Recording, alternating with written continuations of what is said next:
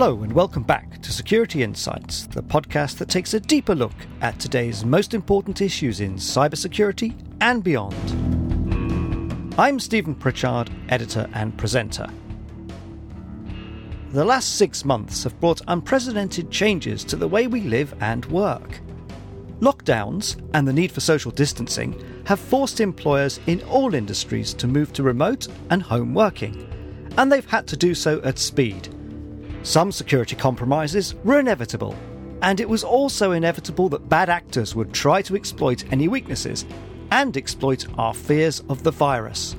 But the workforce has proved to be adaptable and resilient, and some organisations are even reporting improved productivity and job satisfaction. The challenge now is to make sure that that flexibility is not storing up security problems for the future. Over the next few weeks, Security Insights asks if now is the time to start looking forward and to try to get ahead of threats and risks. Our first guest is cybersecurity strategist Morgan Wright, currently Chief Security Advisor at SentinelOne. We started by asking him what security professionals have learned from the pandemic so far.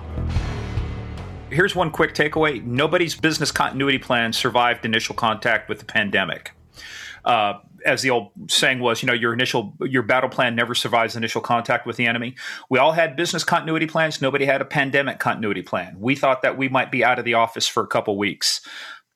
Not that way. To your point, we were talking a little bit earlier about the shortage of even things like laptops. I did a webinar with some folks from Lenovo who we partner with.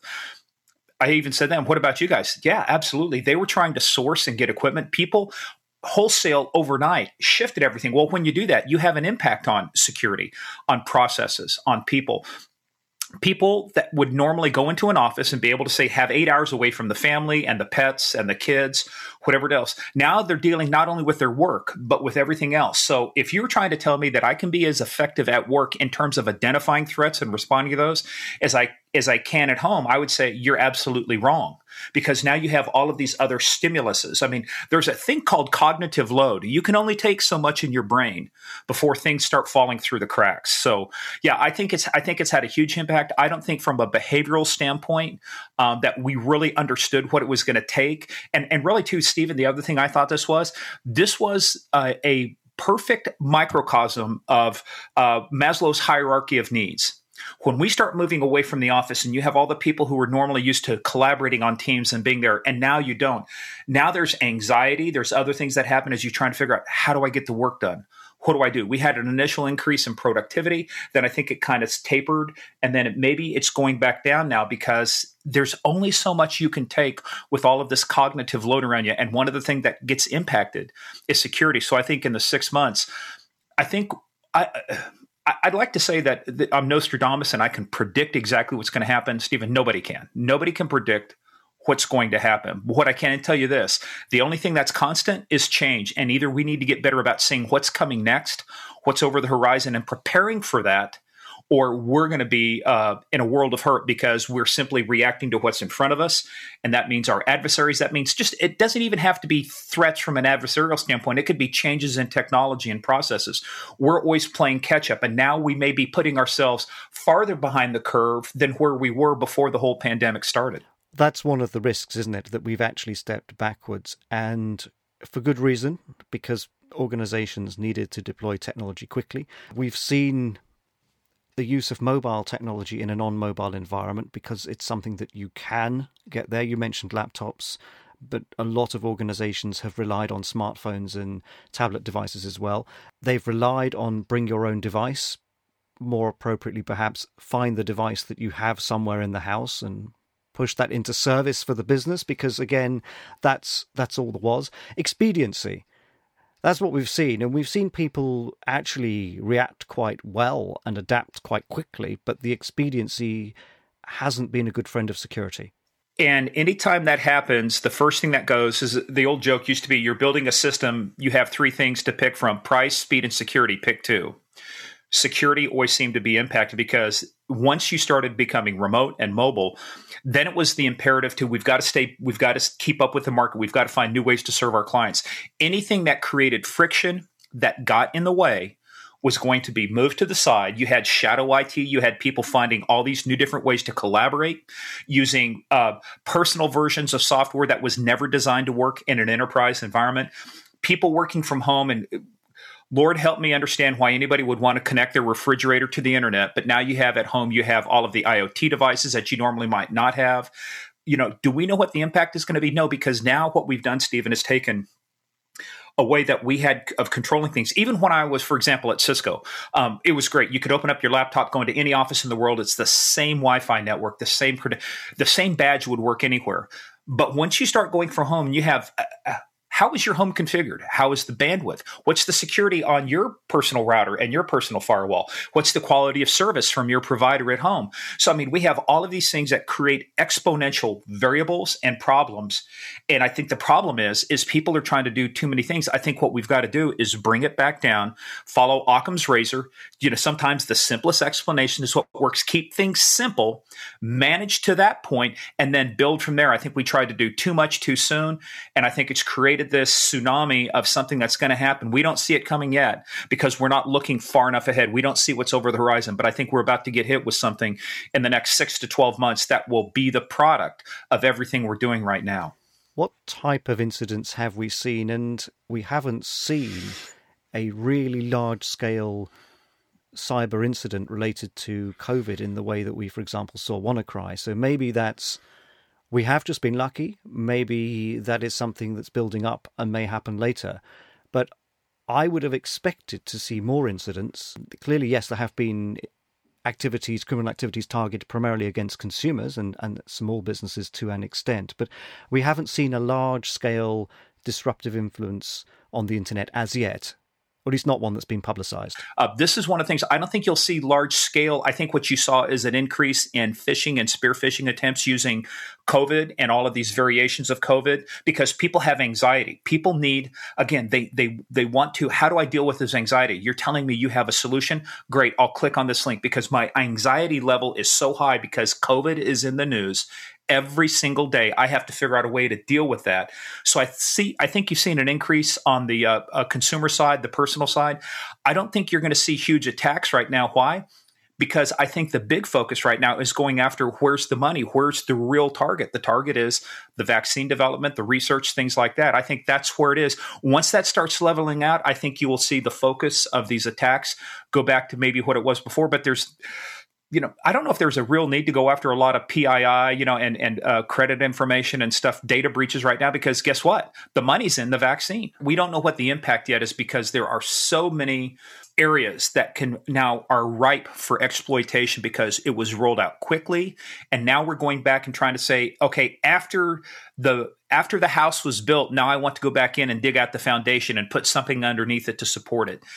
Never works that way. And again, it goes back to go fast, you have to go slow. And the people I think that will get this right are the ones who said, look, we can't do everything. We're going to reduce down the things that we can do only a few core things, defend our core infrastructure, build from there. Those folks that went out and said, well, we just have to do everything. The sky is falling.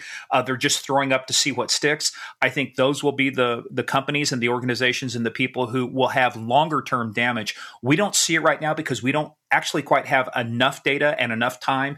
We don't know exactly how this is going to go. We've never dealt with a pandemic of this magnitude. We've had, H1N1, we've had other pandemics, but this one that has actually shut down travel, shut down commerce. If you wanted to ever see, do you remember in 2000, Stephen, we're worried about Y2K and what's going to be the impact? It's going to hit everything. Biggest non-event of my lifetime, right? But now if you really want to see what's critical, what's in the supply chain, start shutting down just one thing like air travel or start shutting down one thing like restaurants. And you can now see everything that was connected to it, the impact. So I think this impact will be far greater than what we imagined. I don't think that it's not recoverable. I think we can recover from it, but I think the price of recovery and the opportunities for mischief, for criminal activity, for exploitation will become apparent over time as people try and figure out these systems and now these holes are in there. To your point about credentials, absolutely. What's the chances that people are going to change a lot of their credentials? Probably not passwords. People still have bad passwords. And unless you've really locked down with two-factor authentication, the use of cloud technology with secure connections or VPNs, when appropriate. Unless you've really got that set up, trying to throw those things over the wall and say, here, catch this, do this at home. You're right. It's going to just increase things like that, just going to increase opportunities for exploitation later down the line. And do you think we'll see problems re-emerging as we start to move to a more normalized way of working? We see more mobility, we see more, for example, business travel, more people working out in the field. The one word I just don't want to use again, and hopefully I haven't used it, is this phrase, new normal. I have to tell you, I'm so over the word new normal. There's no, you know what it is? It's just accept what your reality is. Take the world as you find it, not as you wish it was. This is the way it is. What do I have to do to operate based upon the conditions that are in front of me right now? And I think you're right. I think the use of mobility, the use of tablets, the use of phones, not only does it change, work is now something you do. It's no longer a place you go. We will never go back to offices that were fully staffed and having that kind of hustle and bustle, in the financial district in London and Wall Street. You will never see the same kind of activity because once you get it pushed out, it's very hard for everything to come back in. I think we have to rethink about how do we use mobile technology. There are, by the way, Stephen, by 2025, 75% of the workforce will be millennials globally. How do you deal with that? They don't want to lug around a clunky, I remember in the days of having a 17-inch laptop, that thing, you're traveling, wait a lot. If it can't fit on a tablet or a small phone, but that means we have to change how we work, how we design applications, the workflow, the things that you do. And you know what, Stephen, here's the other interesting thing. It may be now that you go to work for a company, spend 10 years there maybe, which now is a relatively long term for most folks, and never, ever visit an office, never, ever see another colleague in person and have to do everything remotely. What kind of impact will that have on your career development, on your skill development? So again, there's no magic chessboard out there. There's no magic mirror that says, look into the mirror and tell me what you see. I think we have to get better at adapting to what is our current situation and having enough insight and taking the time, taking a breath to step back and say, okay, what's coming next? What's over the horizon? Wayne Gretzky, the famous Canadian and U.S. hockey player, used to say he didn't skate to where the puck was. He skated to where the puck was going to be.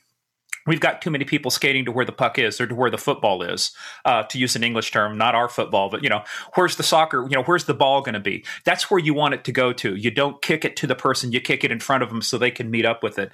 I think we've got too many people trying to, skating to where the puck is rather than to skating to where the puck's going to be.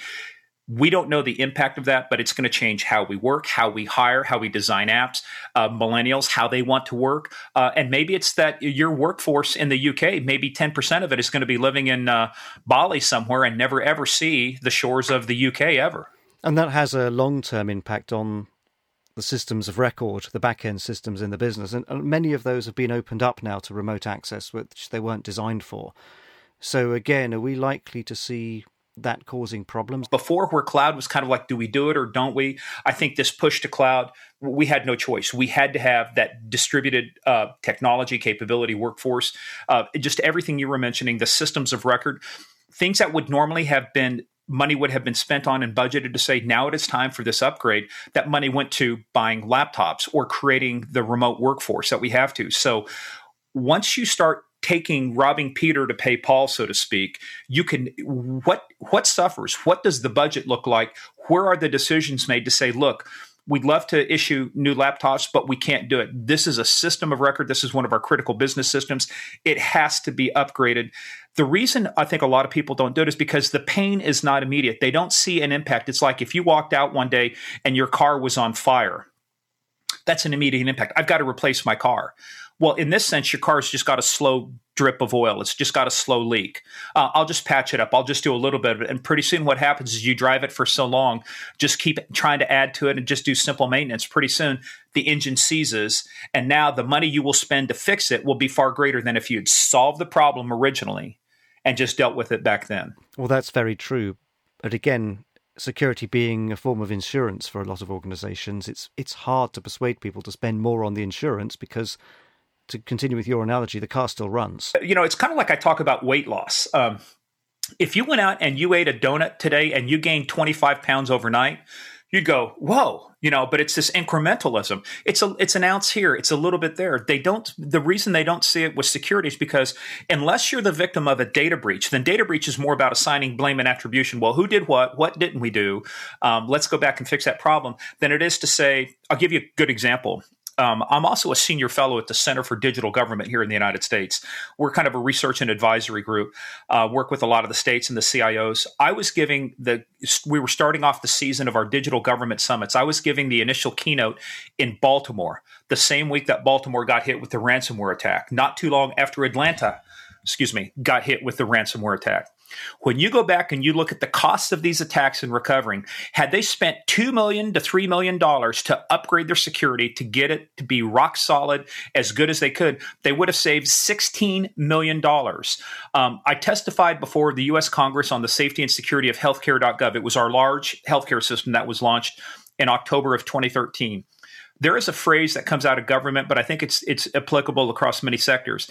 It says in government, you never have enough time and money to do it right, but you always seem to find enough time and money to do it over. You've seen that in the UK. We've seen that in the US. Systems that should have been fixed. Now we're on fire. Now we want to spend the money it takes to fix it instead of looking at it, as you said. Nobody wants to spend the money now, but if you spend the money now, you will save $15 million or 20 million pounds later. Nobody thinks that way. We think what's in front of us, not what's coming next.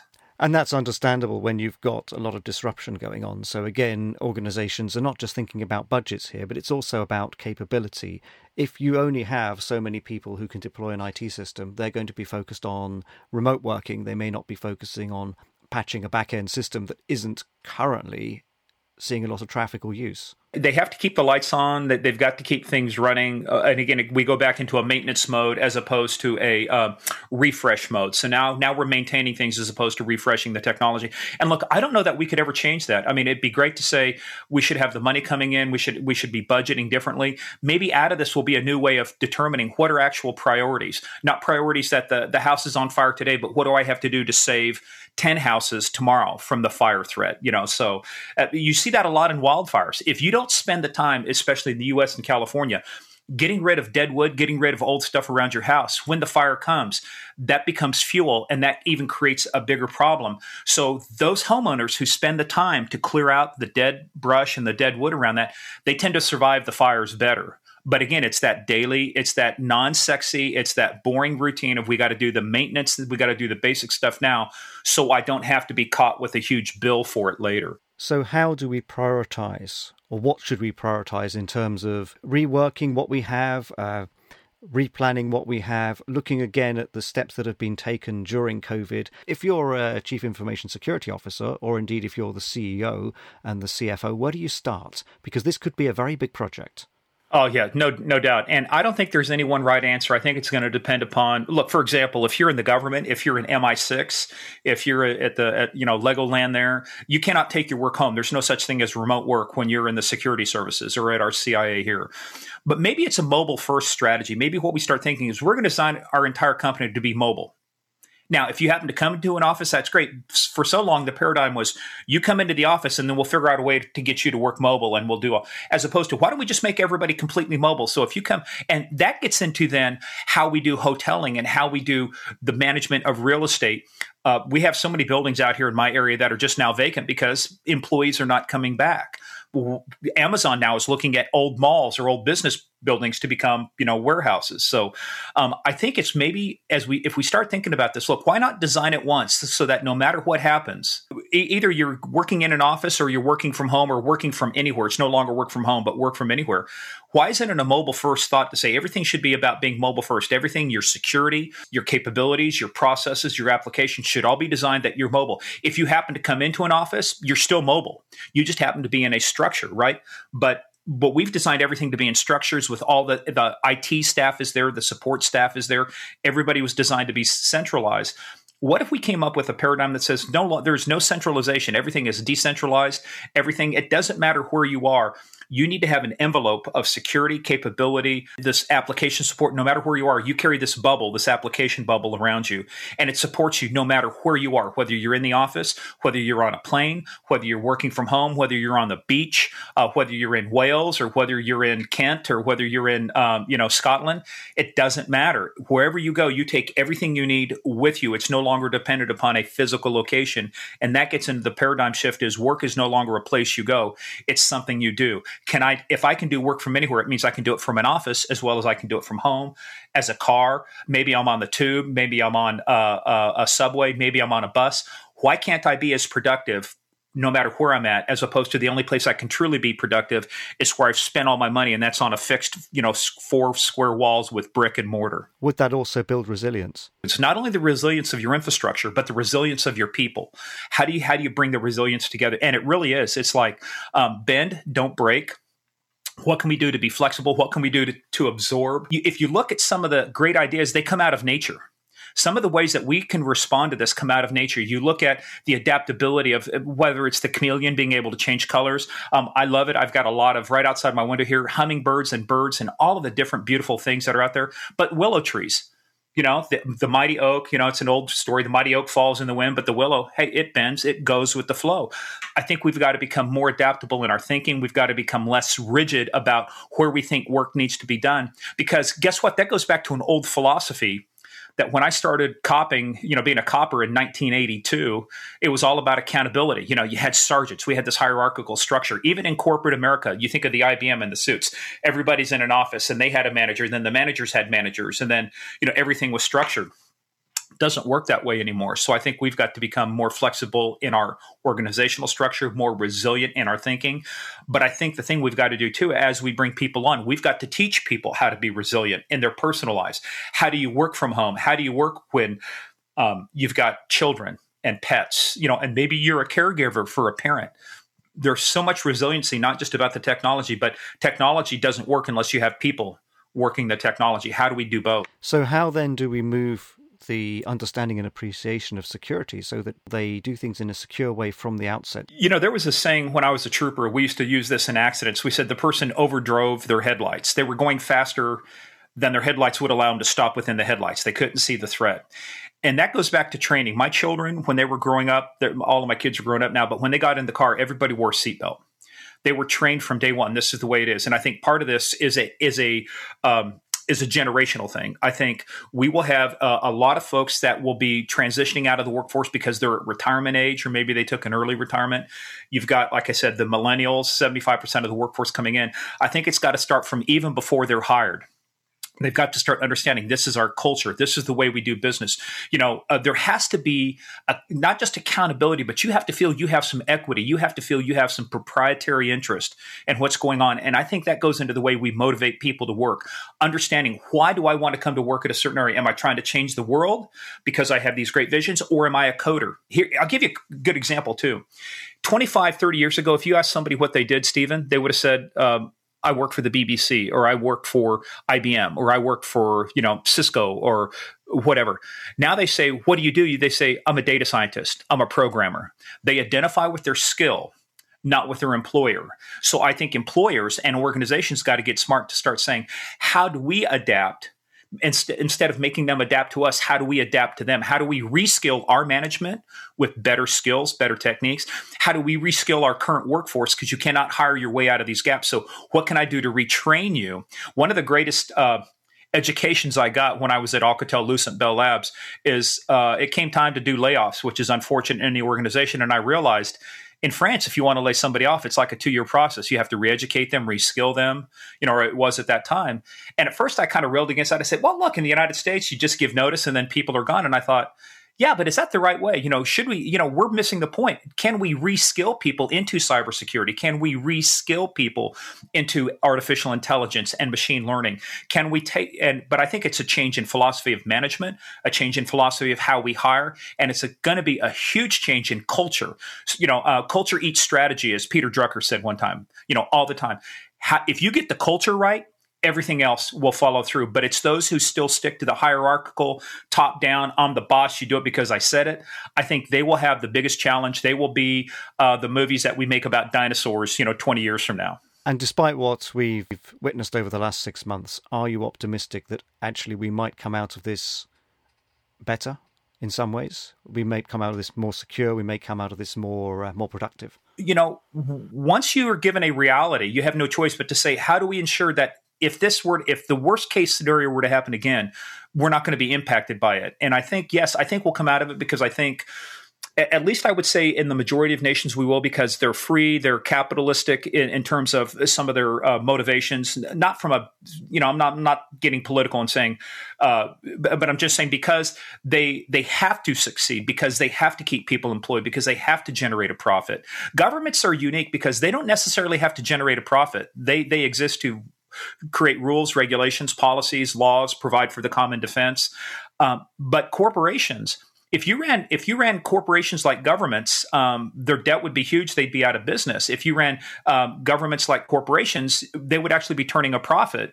But I think with those two mindsets, I think we will, Stephen. I'm optimistic for a couple of reasons. Number one, because I've seen here's the other thing too. I've seen it in some of the work I've done for the Center for Digital Government.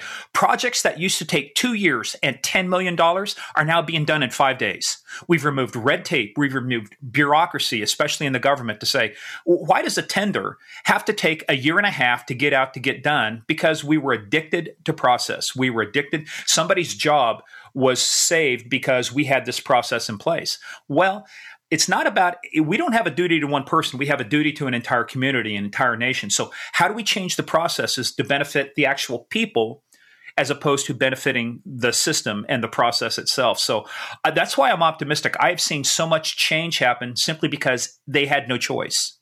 They had to change. They had to come up with new and creative ways to say, how are we going to get this done? And in Oklahoma, because I remember I moderated this webinar with the chief digital officer for Oklahoma.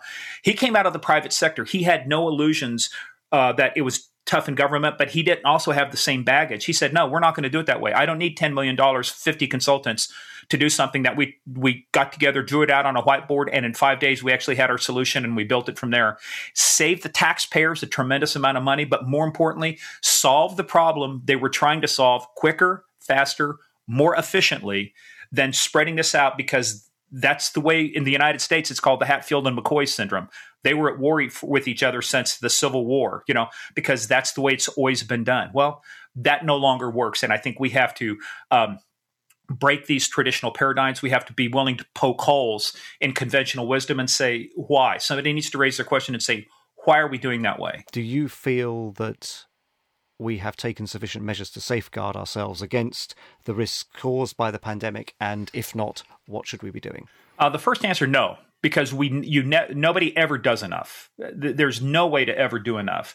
The question is, have we done just enough, though, to at least keep ourselves on level footing so that we can figure out the solution? Sometimes what we need is something that's good enough. Let's get ourselves back to a level set so that we can have time to take a breath. And I think the biggest victim out of a lot of this, especially in corporations, has been the lack of strategic planning. In other words, they haven't had the time that they might normally to sit back and think strategically where we're going, because it's so much about fighting the fire right now. Well, you got to get out of firefighting and get into fire prevention and step back and say, okay, I think we're at a time now, even though things are still happening, Stephen, I think we're at a time now to where people can stop, don't put things on pause, but say, look, we're not going to make any changes for a little bit, but we've got to think critically and strategically. Where do we want to go? Are we doing the things that are going to get us there? I think we can maintain where we're at, but maintaining that is not good enough, because tomorrow can change everything. But unless we do what Albert Einstein said, he goes, the problems of today cannot be solved at the same level of thinking at which they were created. We've got to think differently about tomorrow and what that's going to look like, because tomorrow will come.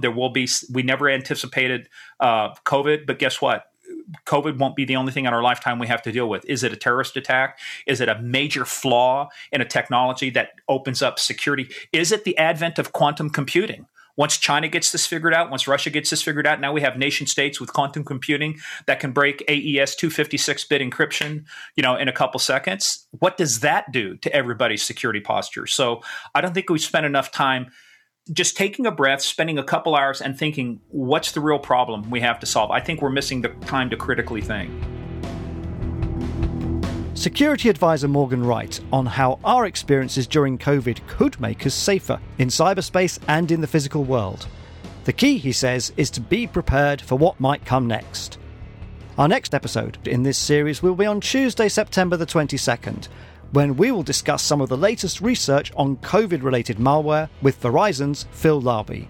You can subscribe to the series on our website, securityinsights.co.uk, and on iTunes and Google Podcasts. I hope you'll join us for the next episode, but meanwhile, thank you for listening.